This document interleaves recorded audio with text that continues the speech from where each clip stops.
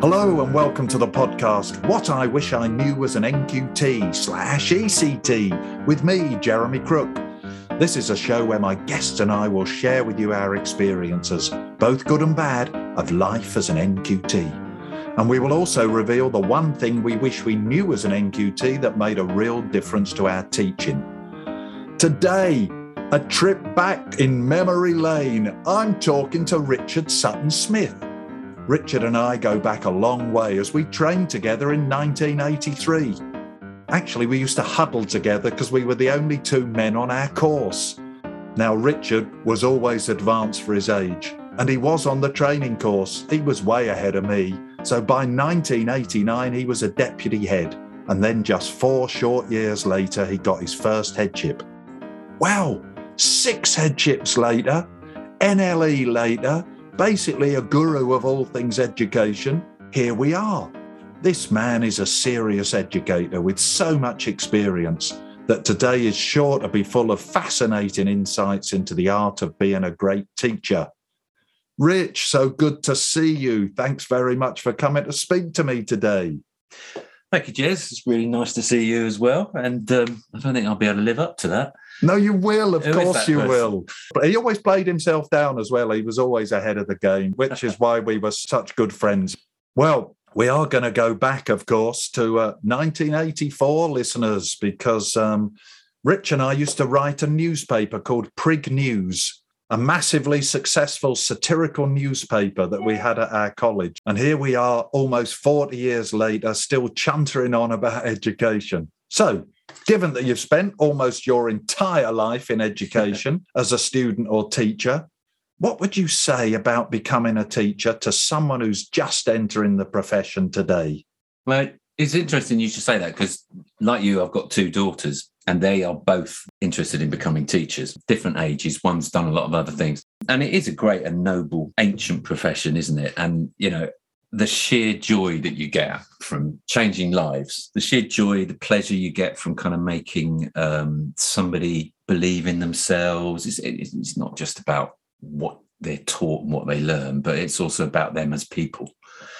And that's immense, you know, that sort of magic really that happens. Magic, I love that word because it is magic. I'm tingling, man, already just hearing your first few sentences, because magic is the right word. And to have that power as a teacher to make magical things happen, I think is such a privilege and so special. Yeah, I remember once describing a teacher, a great teacher, as an alchemist. And I was quite pleased with myself because I'll come up with this brilliant word. I had to look it up to remember what it meant. But basically, you know, it's that sort of thing where you can actually turn something normal into gold. And that might just be about making a child believe in themselves or opening a door for them that they hadn't thought of. But yeah, fundamentally, that's what's great about it. And you get that opportunity every day. With my girls, obviously, you know, it's been a bit difficult because I've also had to say to them, look, this isn't an easy job and it's a job without limits. So, you know, you have to put the limits in, don't you? Because it is limitless. And when you start, and I work a lot with trainee teachers now, when you start, they just say, I can't do everything. And you say, good, I'm glad you've learnt that very early because you can't. So now the skill is finding what's the most important things you've got to do and making sure you do those really well. Yeah, managing your time and having one eye on your own well-being, or ear or something on your own well-being, is just something critical. On it. Yeah, it's so important because particularly in your first couple of years, you could work every single hour you were awake and half of the night as well. So, yeah, and that's not possible. And listen, all you trainee new teachers out there, it's not possible. Don't do it, because you won't be a better teacher for doing it. You'll be less effective in the classroom because you're stressed and tired and worn out and all those things. And I'm sure you've learnt that already. You must look after yourself as the top priority. And hopefully you're in a school that looks after you too. Absolutely, yeah. How do you best look after your staff? As I say, you've had hundreds of staff, haven't you? Because you've been ahead in so many schools. So many schools. Successful in all of them, I hasten to add. It's not that they kicked him out. It's because he was so successful that he kept getting asked to go to other schools. I think success is in the eyes of others, isn't it, really? But I've always been driven by, and you read it a lot, don't you, in different places. I've always been driven by the idea that your job as a leader is to empower people. So the more opportunity you can give people to try things out and grow without fear of failure. You know, we have a passion about how we should treat children in order for them to self-actualize and be their best. And what always amazes me is that we don't treat our adults in schools like that. Well, you do, don't you? I try to, yeah. And I try to too. Yeah. And that's the thing, I think. We both try really hard, because when I teach trainee teachers, I say to them, this is how I teach when I'm teaching children. Yeah, absolutely. Because we're human beings. We need the same stuff. Yeah, exactly. And it's the same, isn't it, for looking after your staff? It's the same thing, isn't it? Yeah, and you don't get greatness in anything unless you allow people to fail. And so the culture in a school is so important. If there is a fear of any failure, then you get people being safe. Yeah. And we don't make great teaching experiences through always being safe. No, sometimes safe just for your own sanity. Absolutely. Because you can't be pushing the boat out every day on something new and different. No. And I used to oscillate. When I was an inexperienced teacher, I'd think, I want to try this. I want to try this. Yeah. And I'd think, but I can't face it today. So we're going to work out of the maths book today because I know what it is. I know what I'm going to get. Children will feel secure. And then when I was feeling bolder, I'd have days when I think, I'm going to try this because this seems to me like such a good idea. Yeah. Yeah, no, I think you're absolutely right, and that is a really important thing to kind of learn. And I didn't learn it at the beginning, definitely not. But you have to have that kind of balance between the kind of incredibly exciting stuff that you think will make memories, and then the mundane, because the mundane is what builds some of the skills. You know, so that balance is important in teaching. I think so, and it's good preparation for life for them, isn't it? I used to say to my classes quite regularly, I'm not sure this work's very interesting, but I've done my best to make it interesting, but it's really important. So we've got to do it as well as you possibly can. Yeah. And once we've achieved what we need to achieve, we'll go on to something that looks a bit more interesting. Yeah. And that is like life. Yeah, isn't it just? Do you think that things are changing for teachers now? Do you think it's tougher now? I speak to my mum, who's 90 years old, and she talked about having inspections and all the preparation. She was, and all the preparation. All the preparation she had to do, and that actually it was very demanding, and people would come in and say, that's not a very good lesson, Miss Haste. Yeah. What are you doing? Sort yourself out. But do you think it's tougher now? I'd like to take you back to 1888, right? So I was talking about my daughters. We weren't at college then, were we? I think we might have been, actually. Oh, right. It was around about that time. And so I've got 5 generations of teachers in my family. Wow. So when you ask that sort of question and you think about, was it tougher? It's really hard to tell, isn't it? Because so much has changed recently. I think it is tougher. It was tough for us. We put a lot of hours in. I mean, I don't know if you remember, but we were, the era that we came out in, the window dressing in your classrooms, the displays, they were critical. So, we'd spend, I don't know, we'd work as a team, as a staff. We'd work, when I was first teaching, we'd work till 8 or 9 in the evening. Yeah, I do remember that. We'd get pizza in, a few drinks, but we were being creative and we were chatting. A few drapes, stuffed animals. We had a lot of stuffed animals because I was up in Cambridgeshire and we were quite near Bishop Grosseteste College in Lincoln. Oh, yeah. And that literally, there were more stuffed animals than students there. And it was teacher training institute. And so, we put a lot of hours in, but we didn't put hours in sat at a laptop in our bedrooms doing assessments. That's such a good point. That's true. Rightly or wrongly, but we were doing things that we thought made memories for the children. But I do think it is tougher now because it's so much more there's so much more accountability and you're so much more exposed. Yeah, I think that's the big change, isn't it? The accountability, because you were accountable and you're always accountable to your children, aren't you? Yeah. And you feel that more strongly than anything.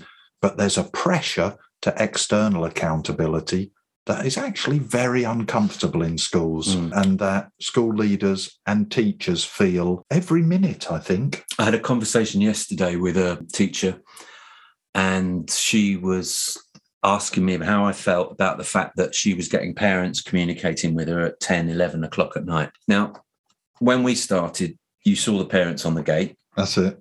And you did your stuff, and you listened, and you took their concerns on and what have you. You didn't go home and then look at your whatever communication system you've got, Class Dojo or whatever it might be. You didn't go home and look at that and answer through the night about why somebody had been upset in class today and that sort of thing. I think we've let that drift in. Yeah. I think it always existed to a certain extent in private education, slightly more, that you were paying, so you had a right to, get the teacher out of the shower or the bath. Yeah. That was going to, but that is a massive extra pressure. Yeah, it's huge, isn't it? And I like the way you've described it. We've let it drift in. I think so, yeah. Because although I retired from headship in 2014, and we still, of course, sadly missed, and we still didn't have then that instant communication that we have now. No. And I think that's a big failing. I know now quite a few schools that say after 6 o'clock, no one will reply. Yeah. Please send your email. No one will reply. But I still think it's a pressure, isn't it? Because if you see a message that's come in from the parent who gives you the most difficulties, the temptation is to read it. Don't leave it. Because otherwise you're feeling anxious. Yeah. It's a very simple thing, isn't it? I mean, for any school leadership to say, you won't hear from our teachers after 5:30 or 6, but it doesn't happen everywhere. There's that accountability and exposure. You can be all over social media now without even knowing it. As soon as you open your mouth in the morning, do you hear what she said? Or do you hear what he said? Yeah. And then there's the whole accountability that's come with SATs and Ofsted as well, which I think puts a lot of pressure on teachers. Yeah, well, it does, doesn't it? Ofsted particularly, we'll come back to them, I think, later on.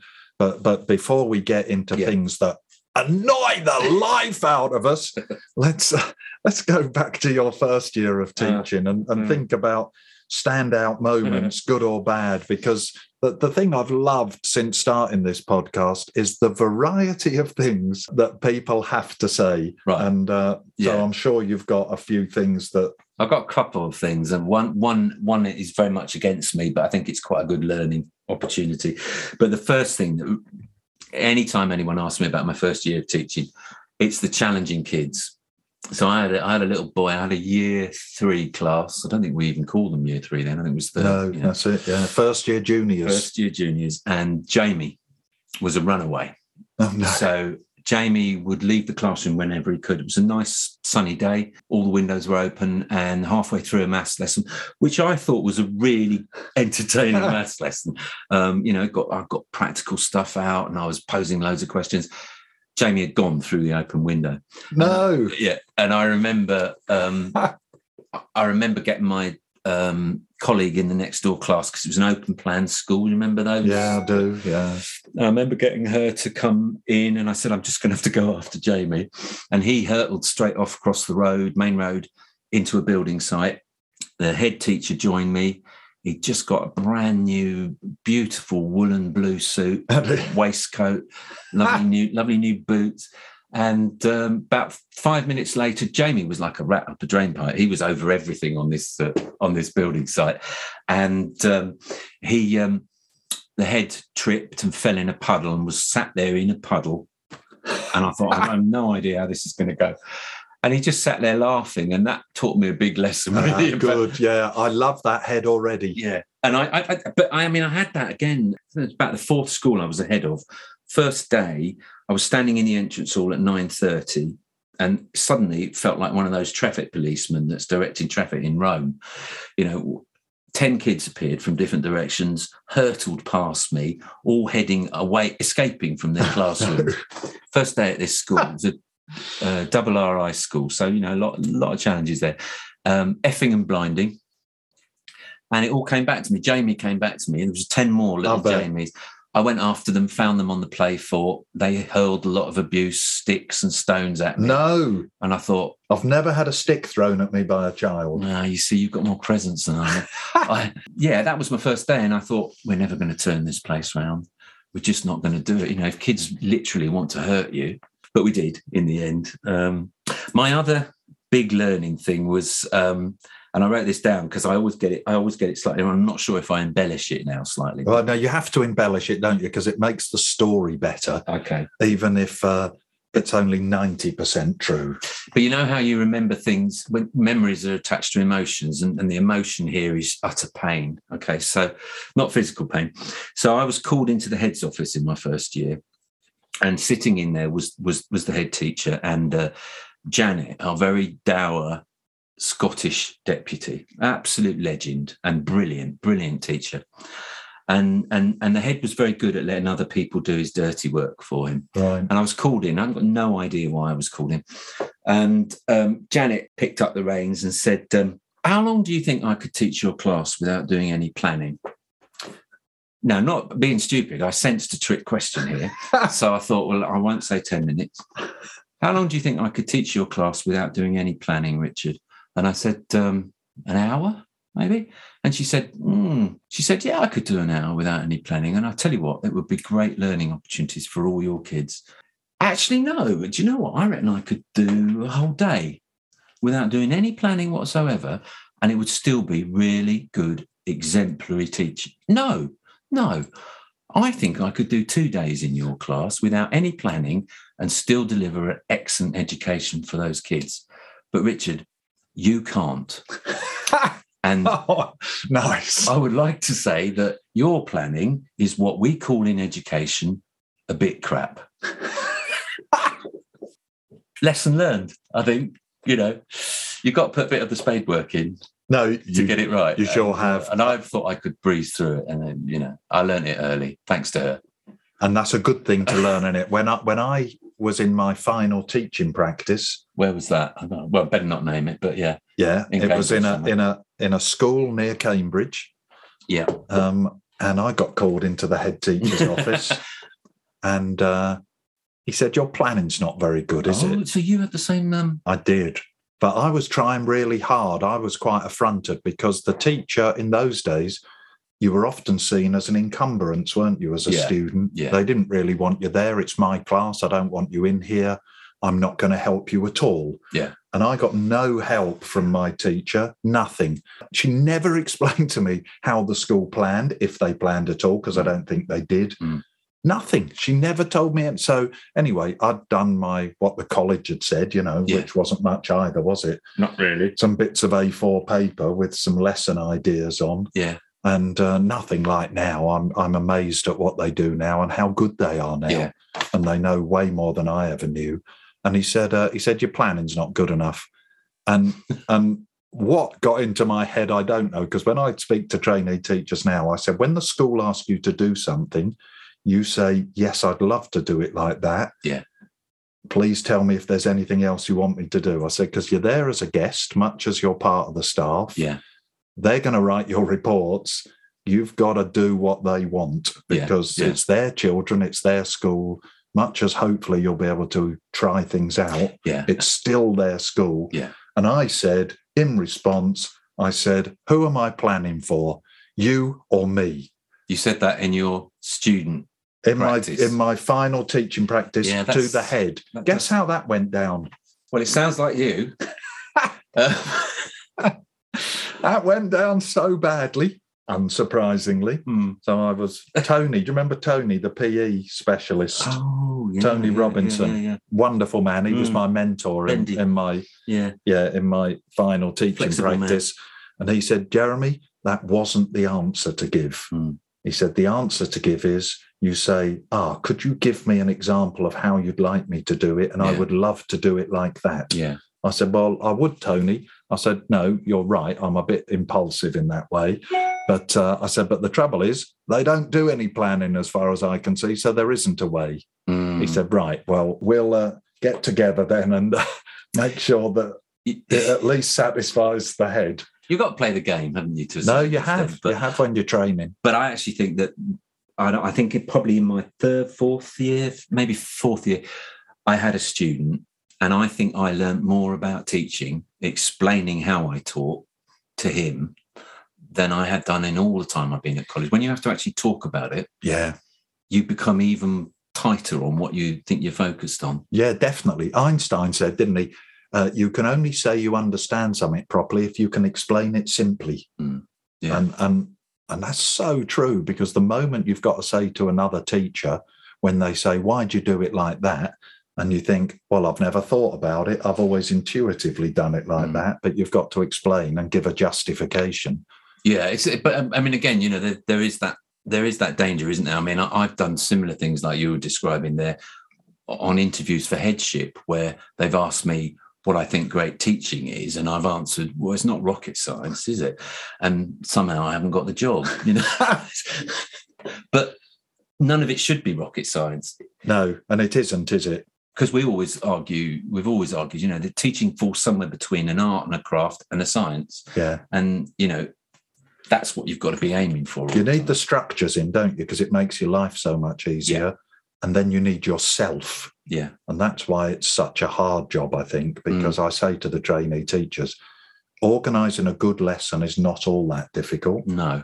Be clear what you want to recap, be clear what the new learning is, and be clear what the activity is where children are going to use and apply that. Yeah. I did a lot of training for teaching assistants a few years ago, and I'd reduced it down to 5 things, and we used to use a mnemonic, QUARK, QUARK, essentially the same things as you just described. Tell us what those things are, though, if I'm not putting you on the spot. Well, I tried to remember it the other day. So Q was question. What questions are you going to ask? U was what do you want them to understand? And the A, I think, was something around, what kind of answers are you expecting, and what odd answers, how are you going to deal with the odd answers? The R was, so where in this lesson are you going to reflect, with them on whether they're getting it or not? And the K was, what knowledge do you want them to walk out with? Nice. And, so remember that, listeners, QUARK. QUARK. Yeah, I thought about writing a book about that, but I couldn't get more than 1 page. Hey, you need to speak to some people I know who waffle on endlessly, saying the same thing for 80 pages. I think you've highlighted some really interesting points there, haven't you, about those early challenges. So what about parents?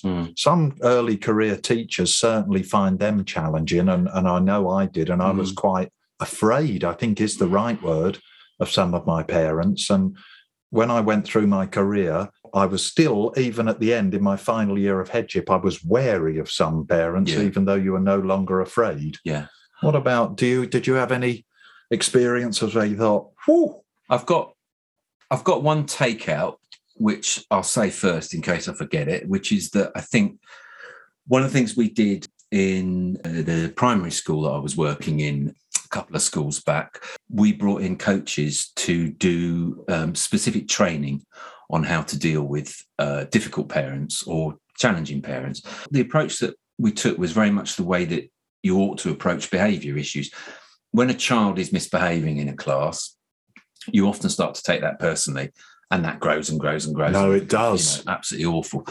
And that's the same with parents. So we went down the line of saying, okay, how can we structure on every occasion a professional conversation that you stick to the same kind of things? You virtually have a script that you go through with parents. They're not aware that you're going through a script. In order, again, to empower staff to deal with those difficult moments. But like you, I've had that all the way through, and I think parents potentially are more demanding now because that's a sort of societal thing, really. I think that's right. I love the idea of a script, because we used to have a script. Yeah. I used to use it a bit more openly. I'd say, right, there's key things. I'm going to record them. Yeah.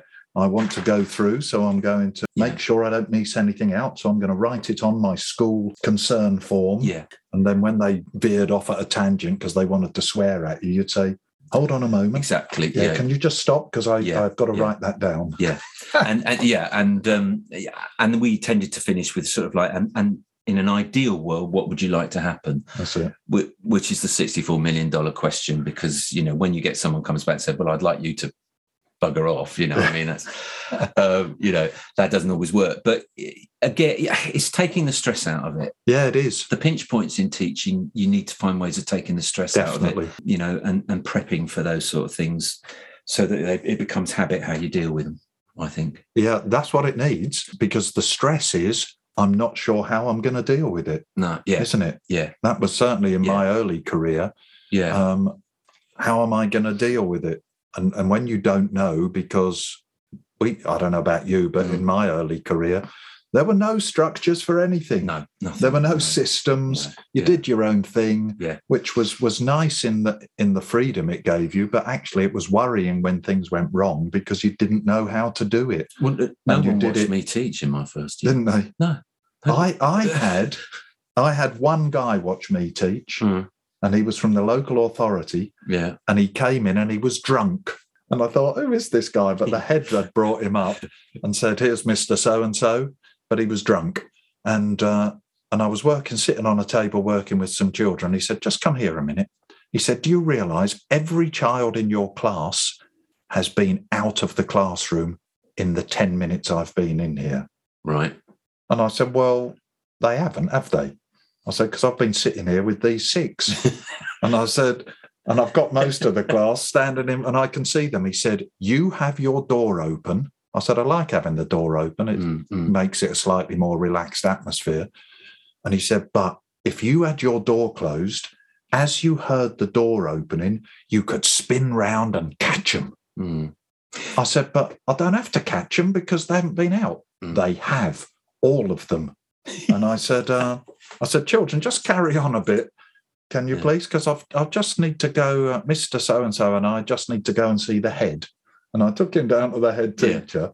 And I said, could you have a seat outside, Mr. So-and-so? And I went in and saw the head and I said, he's drunk. He's mad. He's bonkers. I don't want him in the classroom anymore because he's dangerous.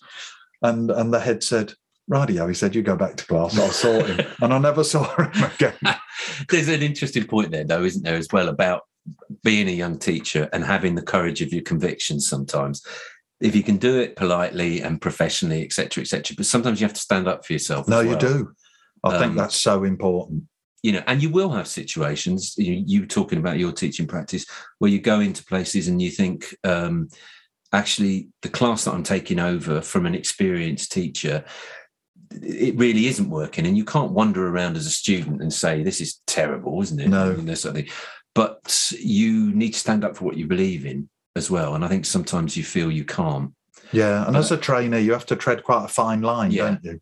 It's not always easy because you think, this is so not the right way to do it. This teacher bullies the children. I don't want to bully the children or whatever. But you still have to tread that fine line, don't you? Yeah, definitely. So what about other challenging aspects in your career then? I mean, I'm hesitant to say Ofsted because I know that you trained as an Ofsted inspector, so maybe you've got much better things to say than I have to say about them. Because you said earlier, didn't you, about external pressures and being accountable and how difficult it is with Ofsted and results and things. But personally, I think Ofsted are quite a drain on the profession. What's your perspective from both sides?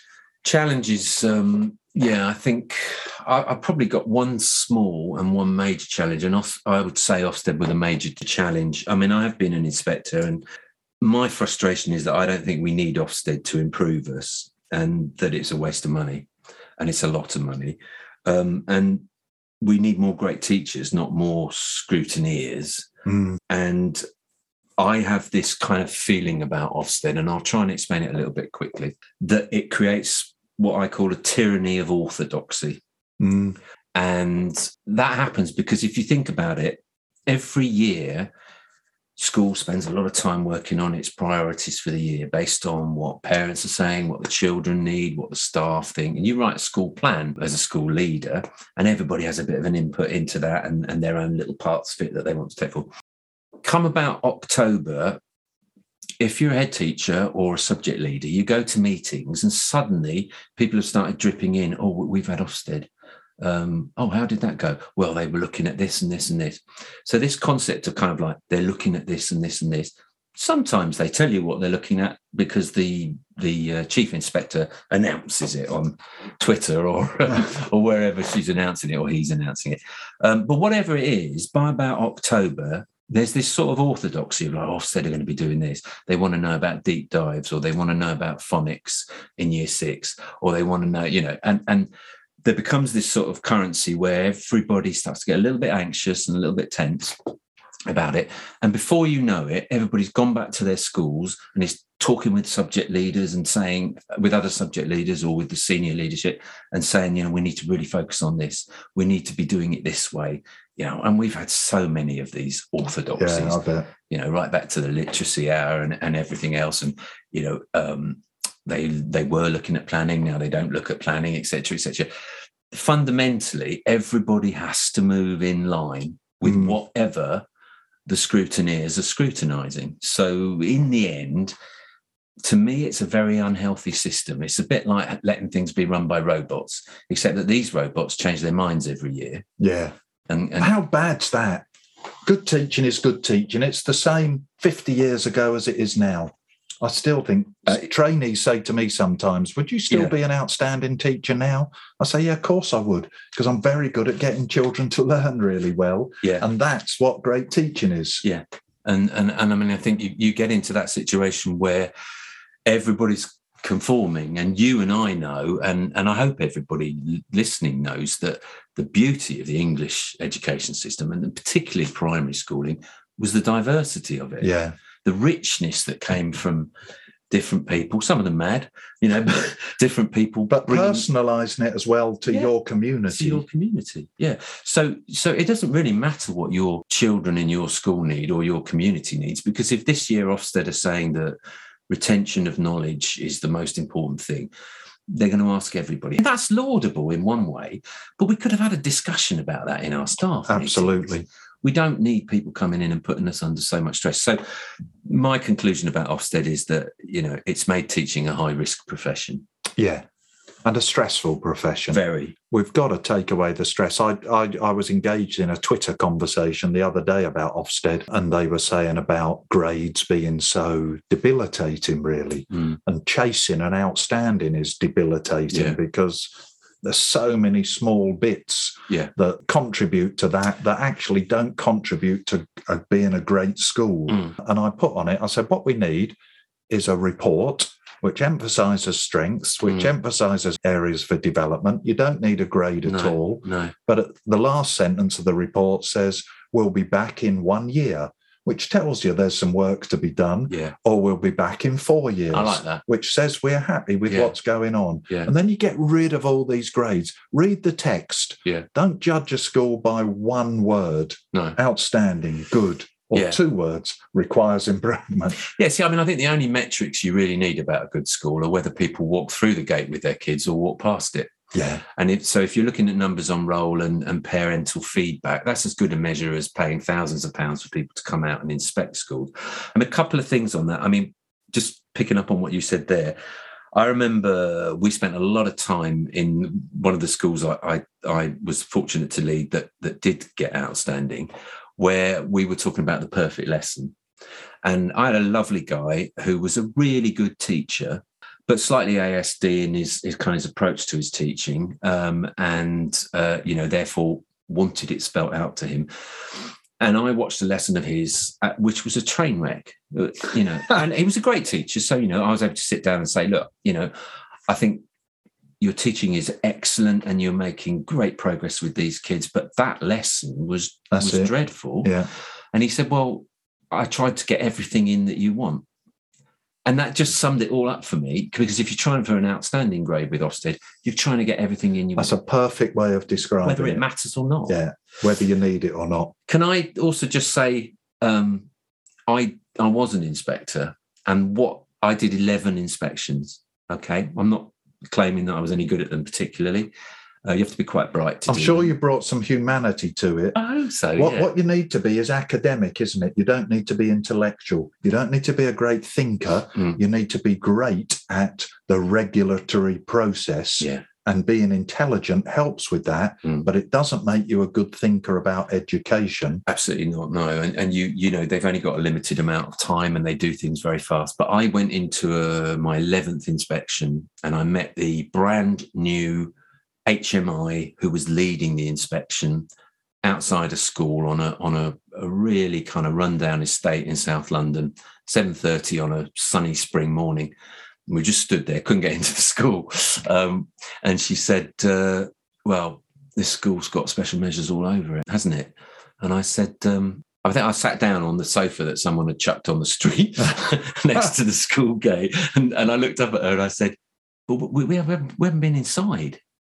And she said, no, but it's coasting. You've got a brand new head and a brand new deputy there in that school. And they didn't have a chance to plan what they were going to do because that school went into special measures after a lot of complaints.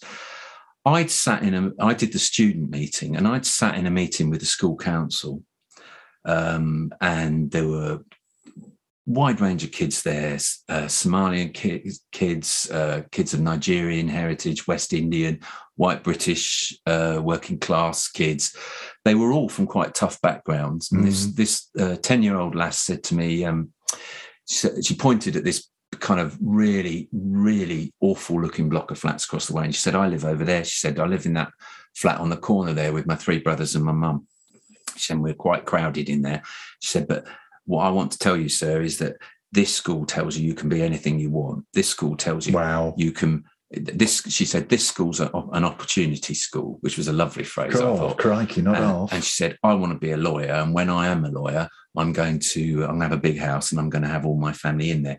Nobody took any account of how the kids felt about that school. They loved it. And the teachers were working their socks off. But the data wasn't quite good enough, et cetera, et cetera. So I've always had that worry about Ofsted. Yeah, and I didn't do any more inspection. No, that's the pernicious thing about Ofsted, isn't it? That, and we both know this, where do most outstanding grades come from? They come from the schools with the best catchments. Yeah. Because then the data's, the challenges faced in schools like that, there are still many, many challenges, but they're not the same as ones that are in a very rundown working class area where people are poor and where people struggle to put food on the table. It's just, we're not comparing like with like at all with inspections, and that seems to me grossly unfair. Yeah, and that's been the case for years. I mean, see, you know, learning is a passport to kind of greater happiness and success often in life. But there are a lot of communities where it's not the most important thing. That's it. Although it could unlock things for a lot of those. And it does, doesn't it? Yeah. And we've both been head in schools where, crikey, the catchments, that these people have a difficult life. Yeah. But exactly what you've said, you don't half raise the aspirations. I had a mum in my last school said to me, she said, what were you talking about Tesco's to my son for? I said, well, no, he was talking to me about Tesco's because he said you work there. And I said, oh, that's great, isn't it? Because it looks like a good place to work. And she said, and you said to him he ought to go to university. What's wrong with Tesco's? And I said, there's nothing wrong with Tesco's, is there at all? Fantastic place to work. I hope you like working there. I said, but part of our job is to get them to see there's more than the life that they're used to. Yeah. And they can look outside the front door and there might be something else there. Yeah. And I said, your son is a highly intelligent boy. And if he wanted to, not because I say so, but if he wanted to go to university, he could. If he wanted to explore a range of different professions, he could. I said, it's not what I want for him. Yeah.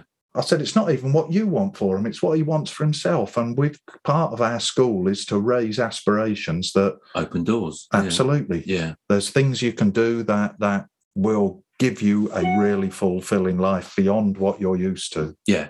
Yeah. And you should have an opportunity to make that choice. No, you definitely should. So we're running out of time, Richard. Okay. Much as, it's just great, man. I'd like to keep talking to you, but we can't go on forever or people have to sit forever listening to us.